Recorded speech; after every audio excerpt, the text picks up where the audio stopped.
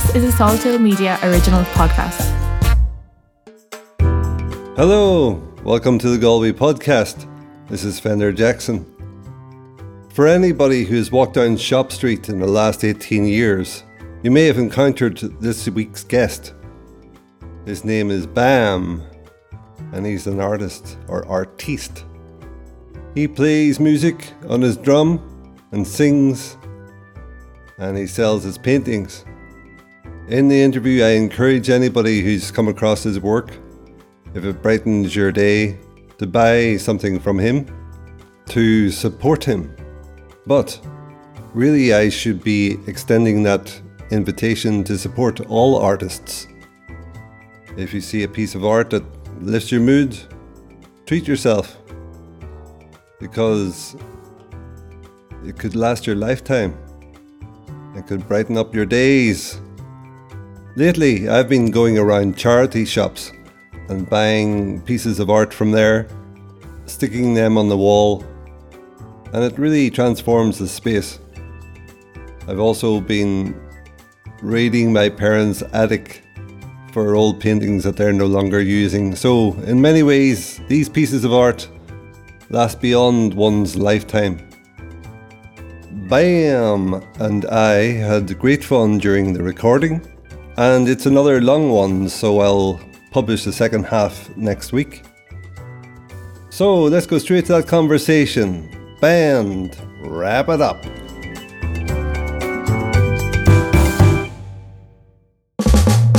This is the Galway podcast. Hello, welcome to the podcast. Thanks, man. Yeah. Tell me, who are you and what do you do? So, I'm an artist who paints and program, as in computer program.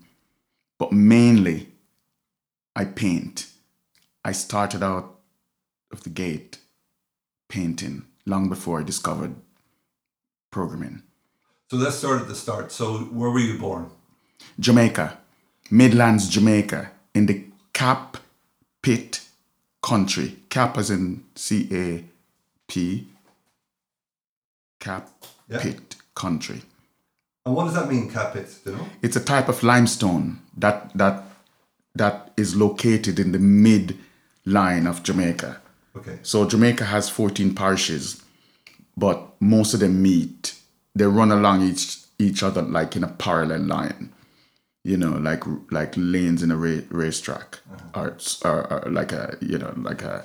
But in the middle, from the end, Jamaica is also very slender looking. Yeah. It almost want to shape like Ireland, but way more, rectangular kind of. And all the parishes run along the coastline. Okay. Yeah. Okay. So I was born in St. James Parish. Yeah. And part of St. James is attached to the sea and part is attached to the Midlands. So each parish is like that. Okay. And so how did you get into painting then? That was years after. So it wasn't in Jamaica? No. Let's talk about Jamaica first then. Great. So tell me about your childhood there. What was life like? Well, we didn't have grapes. So no wine? No wine. Can you believe it? What was that? Well, we had wine, but it would have to be brought there from somewhere else outside Jamaica. Because Jamaica, we're not known for wine. And is that because you couldn't grow it, or because the species just did not exist in the ecosystem? Well, the thing is, Fender, let's put it this way. I've never looked into it. Why? Okay. And when I was growing up, it was just out of my mind. Yeah. As in, it wasn't there in my mind to be thought about. Yeah. Do you know what I mean? Did you eat grapes as a kid? Oh, yeah. No. Okay. No. Not as a kid. No. Yeah. That happens years after when my parents had a bit of money. And we could get it at the market, and grapes start coming in. Most grapes comes from, when you buy grapes in the supermarket in Jamaica, you get it as imported product. Yeah. Right? It's not grown locally. Yeah. And even if it is, it's exactly like Ireland. Really? Not too well. I don't think there's many grapes growing in this really. Go away! I heard you have dragons and everything. That's Wales you're thinking of. Fender, you're ruining a lot of my...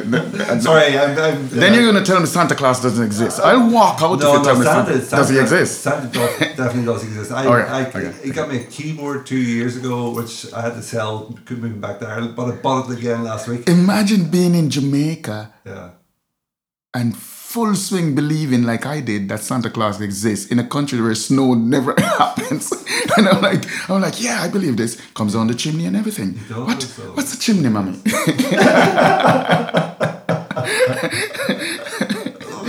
Okay, you tell me about back to Jamaica childhood. So I grew up in a little place called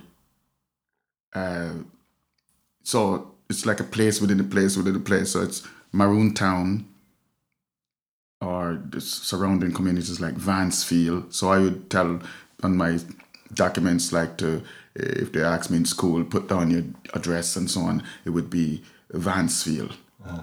You know, but Vansfield was in Maroon Town. Maroon Town was next door. Yeah. Affectionately, they all call it, like saying Shop Street, and Shop Street is all of it, but then there is William Street, and then there is Key Street. But locally, people just call it all Shop Street.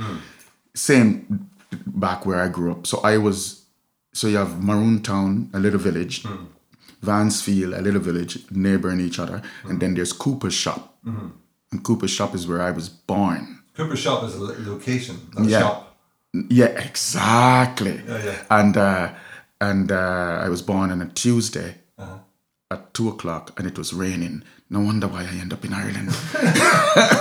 with my name, Brian. I mean, I call myself Bam now, right? So I signed my paintings with Bam Artiste. Yeah. But Fender, I don't know what my mother was thinking when she goes, I'll name him Brian. So that's your real name, Brian? Brian Anthony Chisholm. Oh, cool. That's my name. But Brian wasn't doing me any favor when I signed it to my paintings, because every other fella in Ireland is called Brian. People are like, which one of the Brians though? Is it the Baru guy? But tell me, how did you come up with Bam then? Where did that come from? Because B for Brian, A for Anthony. And I was going to try and throw in Chisholm, but it was too lengthy. So I just threw in the M for keep it short and spicy, like BAM! Yeah, man. So I said it to an old fellow out in Clifton one day. He goes, what's your name? I go, Bam. Like, something great just happened. And then in his walking away, he goes, or something noisy.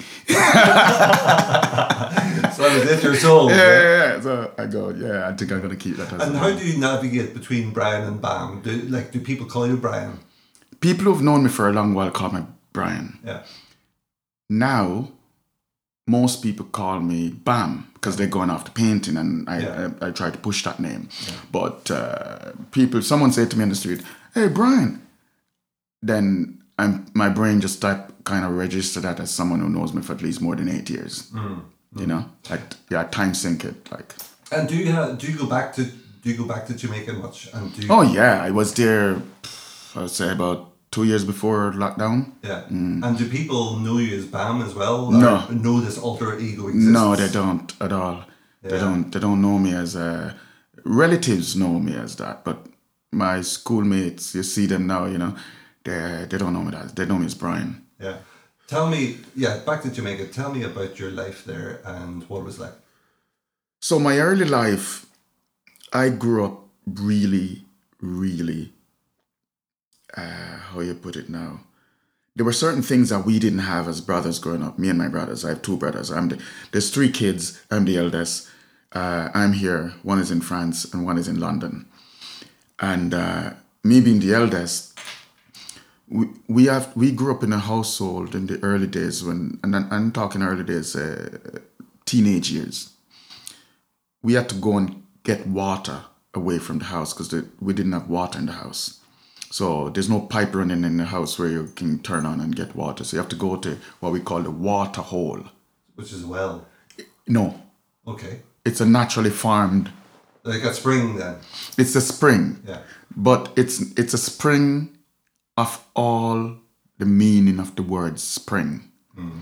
It springs out of the earth. Yeah. We don't know where it's coming from. Okay. We just know it. Oh. We go to this patch of the earth and there's blue, clear water. Depending if it's a large, say 15 feet diameter, it tends to be bluish, and if it's like a 3 feet 1 meter width, then it tends to be clear as crystal, like you can see little fishes, and And I said fishes because it was more than one type of fish. Yeah. So you'll be seeing in it and So you catch water. How do you know if it's going to be potable, drinkable?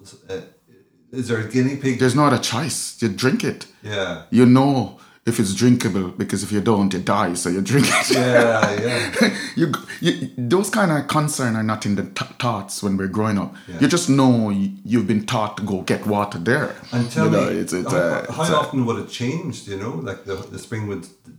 In rainy season, and we call rainy season what people outside Jamaica would call hurricane season, autumn. Our autumn is our hurricane season, and hurricane season is when all these water holes around the villages and towns get more tricky because they're muddy.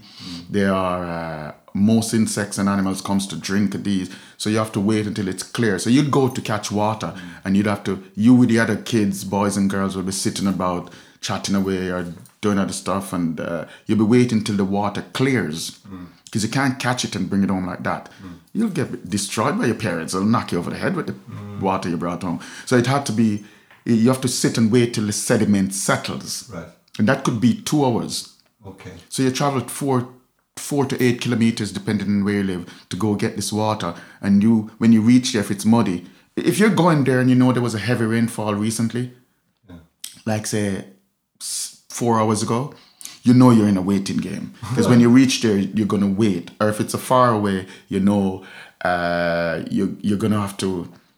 You're praying it's clear, but the sediment settles by the time you reach.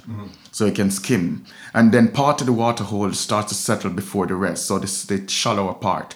And you bring a shallow bowl. You used to, like a cereal bowl, you used to scoop up that and you put in. And then you'll even have kids who fight over who should start first.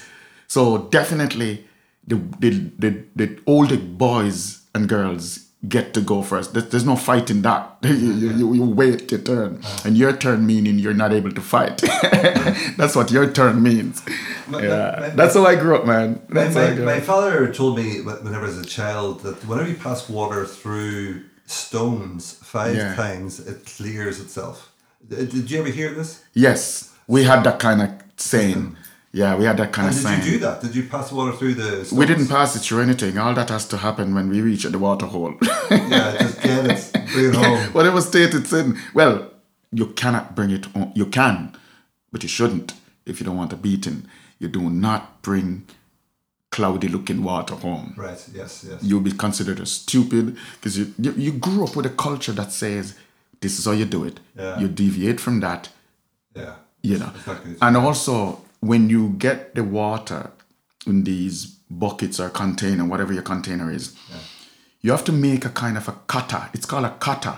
It's like taking a bath towel, a big bath towel or a beach towel, and wrap it into a rope, kind of twist it in a rope, and then turn it into a kind of, I don't know how to tell it to you now, like you wrap it up in a way anyway to put it on your head and then put the container with the water on top of that. Okay. Because you're going far. Yeah. 2-3 miles walking with water on your skull. Wow. Dude, so you have to put the material between on your head. To cushion the water. To cushion the container. Yeah. But some of us don't have that. So you cut dry banana leaves and make it in the shape you'd make the towel and put it on your head and then put the bucket on top of that. So sometimes you have small kids who needs another person to help them with that. Or if you're old enough kid, you can do it yourself. Yeah. You know?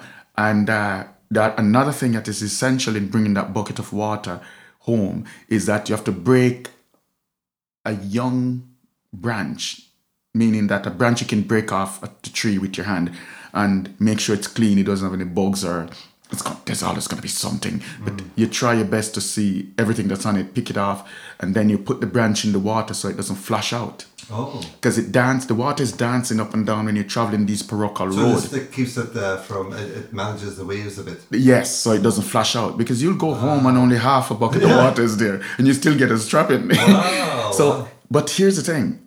All that carry on to get the water, to know when to fetch it from the hole, to know how to carry it home and all of that. There's a lot of our natural traits that is built up in that kind of system. Yeah. So you got, because I know from talking off mic that you have had an education. I did civil engineering, yeah. You did civil engineering. But that would have come years after. But did you get educated much in Jamaica? Yes. So that was all done in Jamaica. You got qualifications which you could take outside of Jamaica, is that correct? And did. Okay. Yeah. Yeah. And so when did you leave Jamaica? Very soon after college. So when I left college... Did you study civil engineering in college? Yeah. Okay. Yeah. And where was that? In Kingston. In CAST, CAST stand for College of Arts, Science and Technology. Okay. So you did that, and then you left Jamaica after you graduated. And where did you go? The Bahamas. Okay. And I lived there for a little bit, and then went back to Jamaica, and then from there to England, and then from there to Scotland, and then back to England, and then Ireland. So there's a bit of a slingshot here and there. Yeah. So okay, let's settle on Ireland. And how did you make the decision to come here? What was the pull to get you here? And curiosity. And when did this happen? God, about 24 years ago. Really? God. Yeah, things were happening in quick succession. Yeah. Like you kind of plan it out. Like even as a kid, we used to put eggs in a glass of water, break the egg and let the content of the egg falls into the glass of water on Easter Day, and whatever shape it takes, we used to say, we have a thing where we say, that's our future. So if it's a ship, we're going to travel on a ship. If it's a plane, it looks like a plane, most of us were getting ships and planes because we wanted to travel. And is this a tradition in Jamaica or just? It's a tradition. It's an Easter. It's not something you're making up with your buddies. No, this is a tradition that kids do in especially in cities. And are they always linked to transport, the eggs? Because we always try to read the readings to our favor. Yeah. Okay. You know what I mean? So you could actually crack it up and say, okay, this says I'm going to knit 500 jumpers next year. Yeah, exactly. But no one was getting that, you know? Even if I see that, if someone tells me that's what they see in my glass, then there's a fight. So kids are... But it's normally kids who are like teenage years and younger that participate in this kind of stuff. Yeah, but it's a thing we do in Easter. And Easter Day. And have the travel bug. A travel bug? What's a travel bug? Travel bug, you know, the bug to move. The travel. A travel bug. Oh, you mean the kind of I see what you mean when you say a travel bug. When you said a travel book, I was like, don't you have one of these? It's called a passport, man. I'm not very good at English. I'll tell you No, you can't. No, you can't. So whenever you visit... The guy, Fender is telling me he's not good at English when out of his country came Oscar Wilde and all these guys. Well, I'm from Northern Ireland, and so the nearest I have is Seamus Heaney. And Seamus Heaney's great, man. He is great. But I met him once. Did you? Yeah, wow. Years ago. Yeah, I met him once. Which part of Northern Ireland is he from? Do you remember? He's from Balahi in County Derry. All right. Yeah. That guy, he was great, man. Yeah, he was absolutely great. I say to people, my childhood lies in his poetry. Yeah, his poetry is really good. So if you ever want to know what my childhood is like, there you go. Just pick up Seamus Heaney. My favorite poem by him is the one that depicts this story where they were out picking blackberry, and it was a thing they do in the area that he was talking about. As kids, they would do that. They'd go out and pick blackberry when it was in season, you know. And they were picking. The younger kids would put whatever they pick into the container of the older kids, and so you wouldn't be watching them closely. And one day after the pickings, one of them smelled like something dead, you know, and it stinks to high heavens. And when they look in one of the bucket, it was the remains of a rat. Because one of the younger kids didn't discriminate, and the kid was just picking and throwing it in everybody's pot. They have to dump the entire thing because a rat got caught in the bush of the plant of the thing, you know, the blackberry, and died. And started to frazzle out, and the kid was just picking everything. They had to destroy. So he made a poem about it. And I remember that it's stuck in my head, you know. That's Blackberry Picking, that poem, it's called, yeah? Is it? Yeah. I've forgotten the name of it. Yeah. Wonderful. A poem that he wrote is beautiful. It's called Clearances, about him peeling potatoes with his mother. Right. And then it switches from that to her in her deathbed. Right. And then he's reminiscing how he was never closer to his mother than he was whenever he's peeling potatoes with her. Right. It's heartbreaking. Yeah, I love the narratives that he paints in his poems. You know, they're very somber in nature, and I'm a sucker for somber kind of tunes and poetry. And also he had that Midterm Break is a very famous poem, and that's where his brother died. Oh, did he? Yeah, and you read that, and I was teaching that poem in China. You know, trying to teach kids about, it was book week, and I was teaching about, I could have chosen the lyrics of a song, but I chose this poem. Right. Oh, you were in China for a bit, wasn't it? 8 years, yeah. Oh, wow, yeah. So whenever I was teaching this, I was getting emotional. Talking, explaining this poem. Did any student pick up on the... Well, I'm such a hard Irish man. They didn't catch me. I could feel a flinch in my heart, and I soldiered on. Yeah.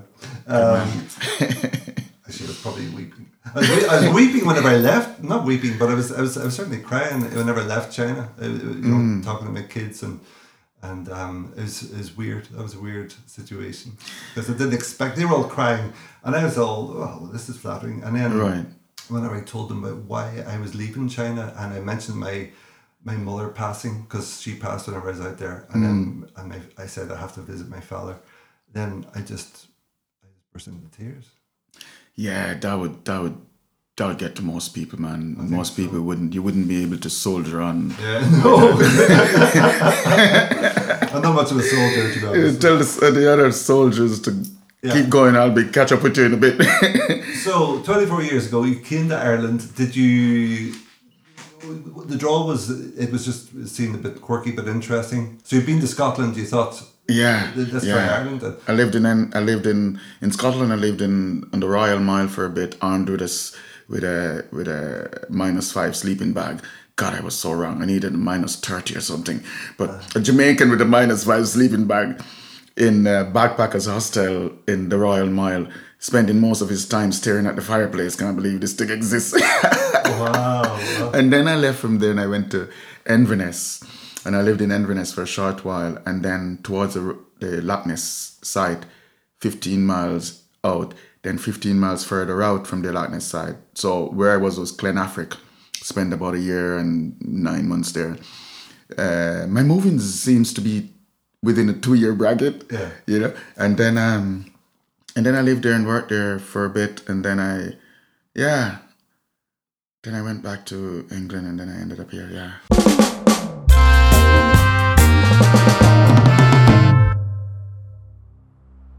Do you have a grandparent that you never met?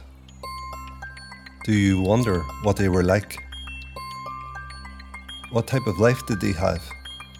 What type of person were they? How did they laugh? Both of my grandfathers had passed before I was born, so in 2006, when there was no signs of my children arriving anytime soon, I video interviewed both my parents. I asked them about their lives, the holidays they had, their parents, their grandparents. How did they meet? What did they do and what were they like? Where's their final resting place? Some time elapsed, my children did come along, and then my mother passed on, and sure I miss her, but I still have a video of her telling me about her life story. Now I video interview other people's older relatives as a present for their loved ones. If you want me to capture your special memories, please get in touch at saltfulmedia.com. Thanks. This is the Galway Podcast. And so whenever you moved to Ireland, or whenever you visited Ireland, that wasn't to move, or was it straight to move?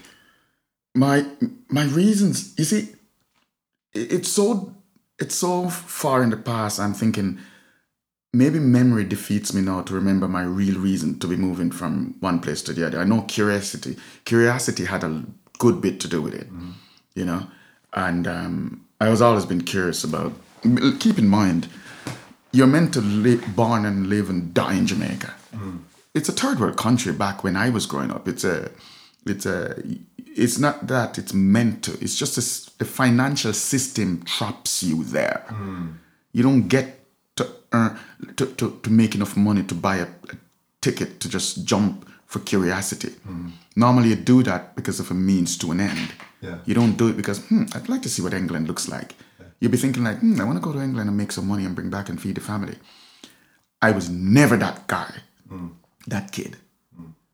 I'm always like, I want to see snow. But the minute I see snow, right, next. You know, I was that guy. Yeah. So it's my mother always said to me, yeah, your Rolling Stone gathers no mask. And I always finish the conversation in my head saying, yeah, but I got to experience, you know? Yeah, so there's that. She did slap me in the face one time, I remember, when she was trying to tell me that I shouldn't have my hair braided. And I looked at Jesus on the wall and a poster and I go, but look at Jesus. He looked like Led Zeppelin. Wham!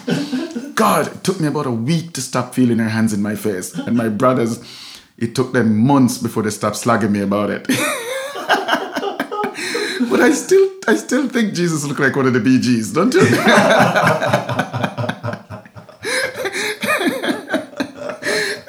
And me there looking at Jesus, Bee Gees Jesus with me Snoop Dogg hair. Yeah. Oh man, my mother wasn't having it. Yeah. So between the Bee Gees and Led Zeppelin, he definitely could have come from the Midlands, you know. He could, right? Like Sabbath. Yeah, God, and then but you learn real fast not to pick a verbal fight with your parents. Yeah. Oh yeah. Especially the mothers. Jamaican mothers will let you know. Yeah. So where did you go in 24 years ago in Ireland? Did you go to Dublin or Dublin? Dublin was the first place, and I lived up in a place called Dorset Street. Oh, so you moved here then straight away? Yeah, but it wasn't a move like a move. It was like, and I'm just there. Yeah. I know people are gonna listen to this and go, yeah, you were just there, aren't you? Blipping the vibes, yeah. So, but coming from a civil engineering background, it always means that I could get job on successful getting a job on a construction site. So you were as you were traveling around, you're getting jobs here and there, yeah. As a labourer. Yeah.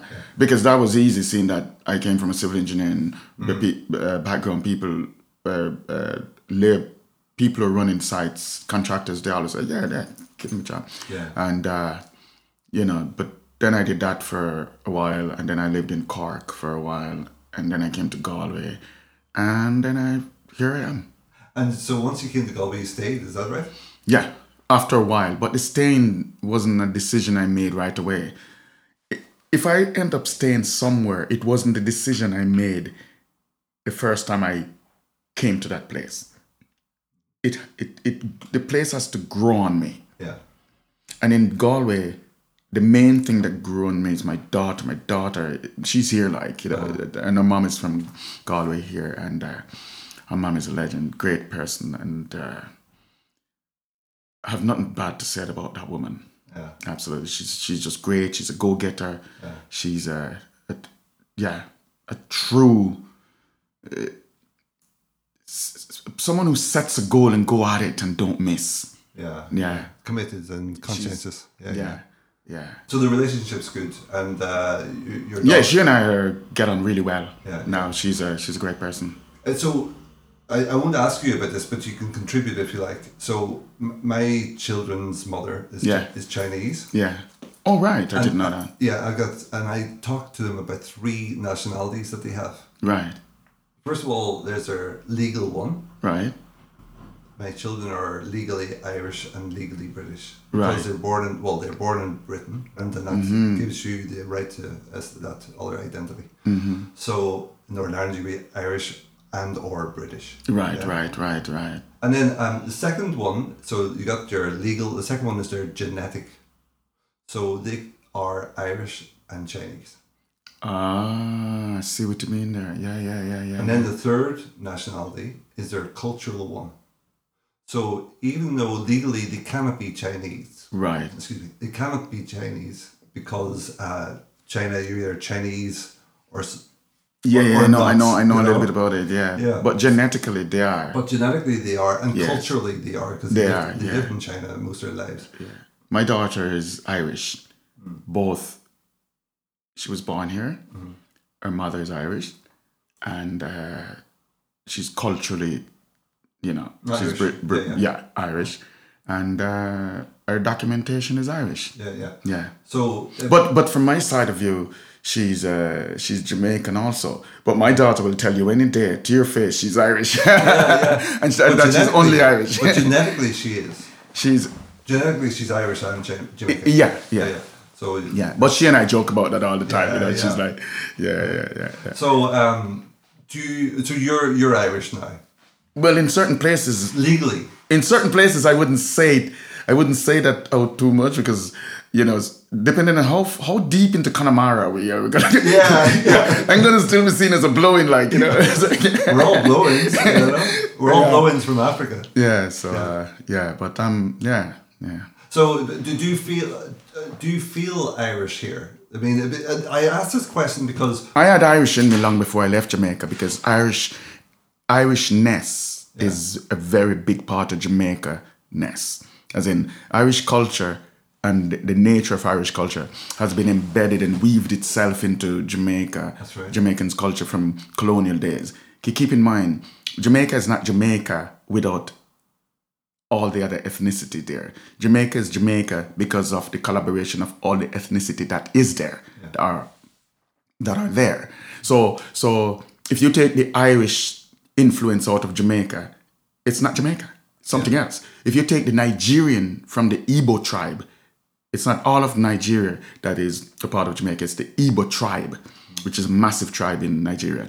If you take them out of Jamaica, Jamaica is not Jamaica from a cultural point of view, and the people, the genetics. If you take the Taino tribe, which came from the Arawak people, the native people that was there before all the other Europeans started to go there, you don't have Jamaica. If you take,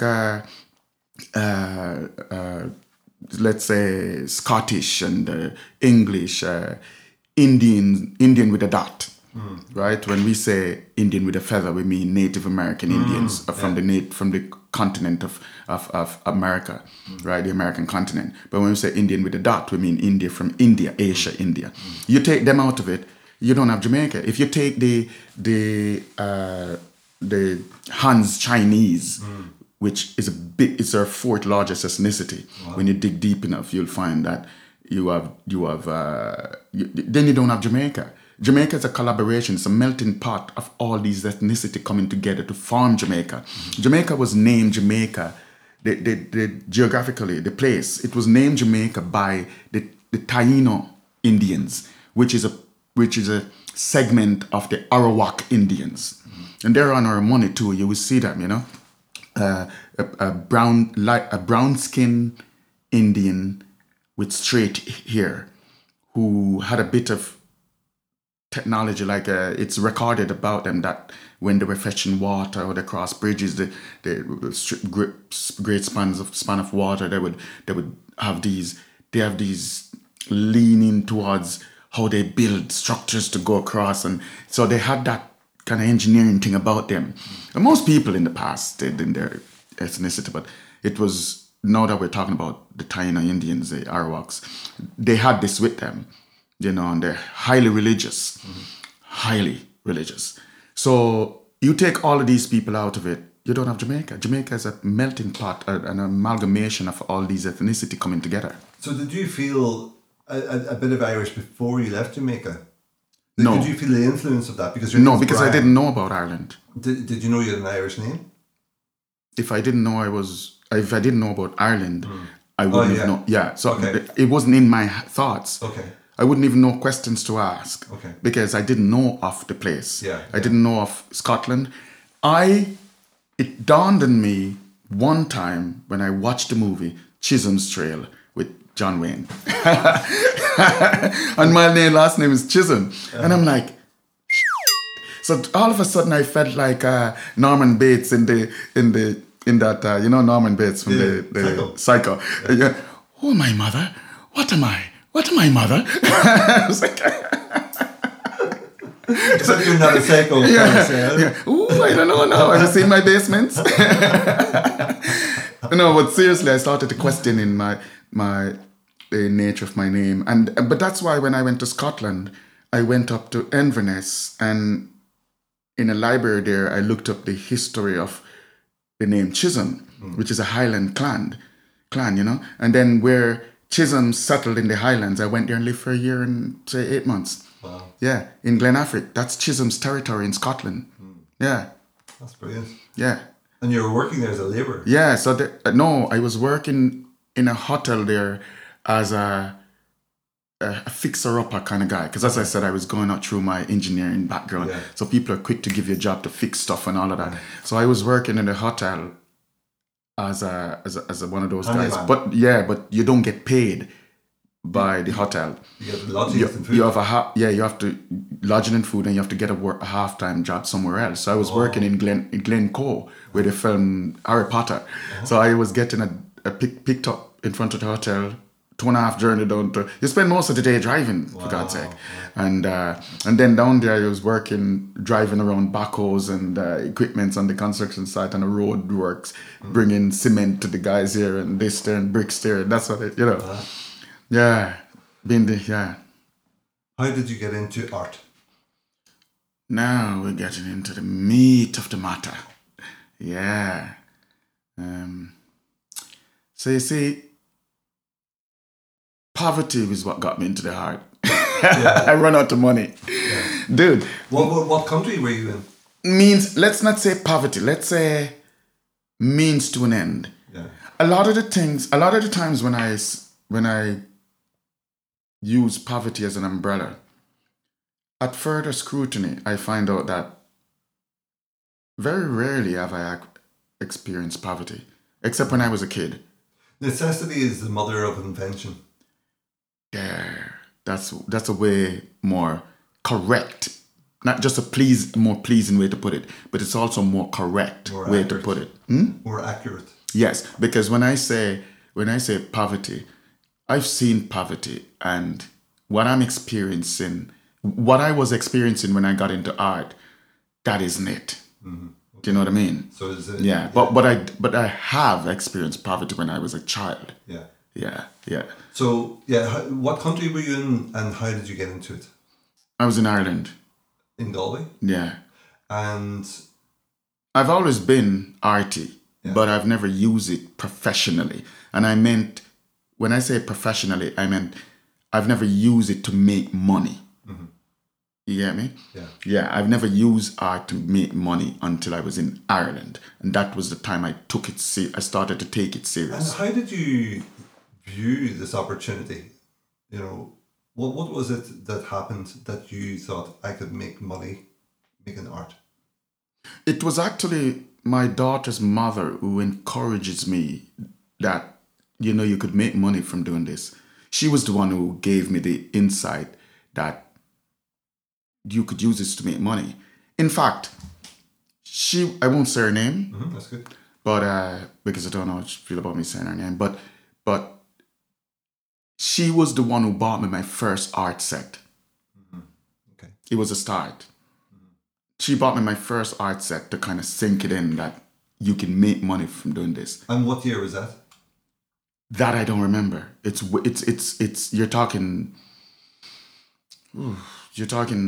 somewhere in the early 2000s. Okay. Yeah. And did you did it like between 2000 and 2003. So did you do your first paintings and then take them on the street and try and sell them? Was it as simple as that, or something else? Yeah. And then did you sell something the first day? I did, because Irish people are very, very merciful towards those who are less fortunate. Or maybe you had some talent that you wanted to invest in. When I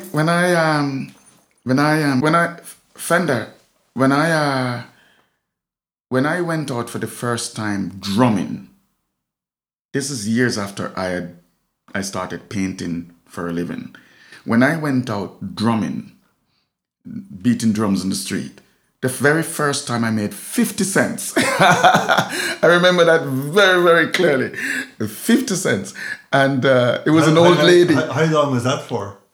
Sorry? 2 hours, 1 hour? It felt like 6 hours, man. Are you kidding me? I put in a full work. It felt like I did time travel and went way back into slavery, and I cut a whole cane field and only got 50 cents. Stop. Yeah. So the lady is an old lady. I was outside Lynch's castle, the bank, and she passes and she looked at me and she shook her head in mercy and she dropped me 50 cents. I bought a bag of spuds. It was reduced. The lads in the house, at the time, I was living in a shared apartment with these guys, and they were laughing. They were like, they couldn't stop laughing. But it was an encouragement, because I've always been able to take encouragement from, no matter how small it is. Yeah. I didn't need a big push to do things. Oh. I need a little bit of nudging, because necessity, if it was necessary, that was all I need. So the art you were doing the art before the drumming. Yeah. You tried the drumming out. What made you switch to the drumming? Just curiosity. Okay. Yeah. I didn't need to do the drumming. Yeah. I needed to do the art. But then the drumming came as a matter of fact. And then people around me was doing it a lot. And imagine a black fella learning drumming from white fellas. Seriously, every bit of drumming I learned back in those days were from Irish lads. Yeah, because a lot of them were traveling to Africa and learning it and coming back. Yeah. And then I was in the same circle with them, and a lot of these guys are not even here anymore. Only a few of them. They're all living all over the world now and change their life, have kids like myself, and kind of settle into, taking care of your kid or whatever. So talk to me more about the art. So you're doing it for 20 years? Say almost, yeah. But the thing with the art, I've gone, it was a trial and error, trying to see what worked, what didn't work. And sometimes what worked, meaning that I could finish a nice painting and it looked presentable, and or at least I was told it looks presentable. And people were buying it, and I could pay rent and buy a bit of food. It turns out the real study I took on later on, like about 8 years ago. Keep in mind, I've been doing this for almost 20 years. And the real study is the financial side of it. Because you can be a very good artist, as in an accomplished artist from the point of view of accomplishment, where you can have a blank canvas and you go at it and you finish a proper representation, complete finish, almost photographic, of an individual. Let's just say, from that point of view. But you might not know how to market it. And that last aspect tends to be the downfall of a lot of really good artists. They know how to represent something on canvas properly, but they don't know how to market it, And a lot of them fall by the wayside because of this. A lot of them have to rely on the dole system, which I have nothing against the dole system, but I'm just saying, if an individual who's an artist learn how to market their art, they probably would find that very soon they wouldn't need the dole system. They could. So you sustain yourself quite consistently through your own art. Yes, yes, and only since 8 years ago or so, that I started thinking of the marketing side of it, how to market artistic content. Do you want to talk a little bit about that? Yeah. How did you make that jump of consistently bringing in enough money to sustain yourself? My daughter. Before she was born, there's a lot of things I was just going at it by the run of the mill, when a child comes into the equation, it changes everything.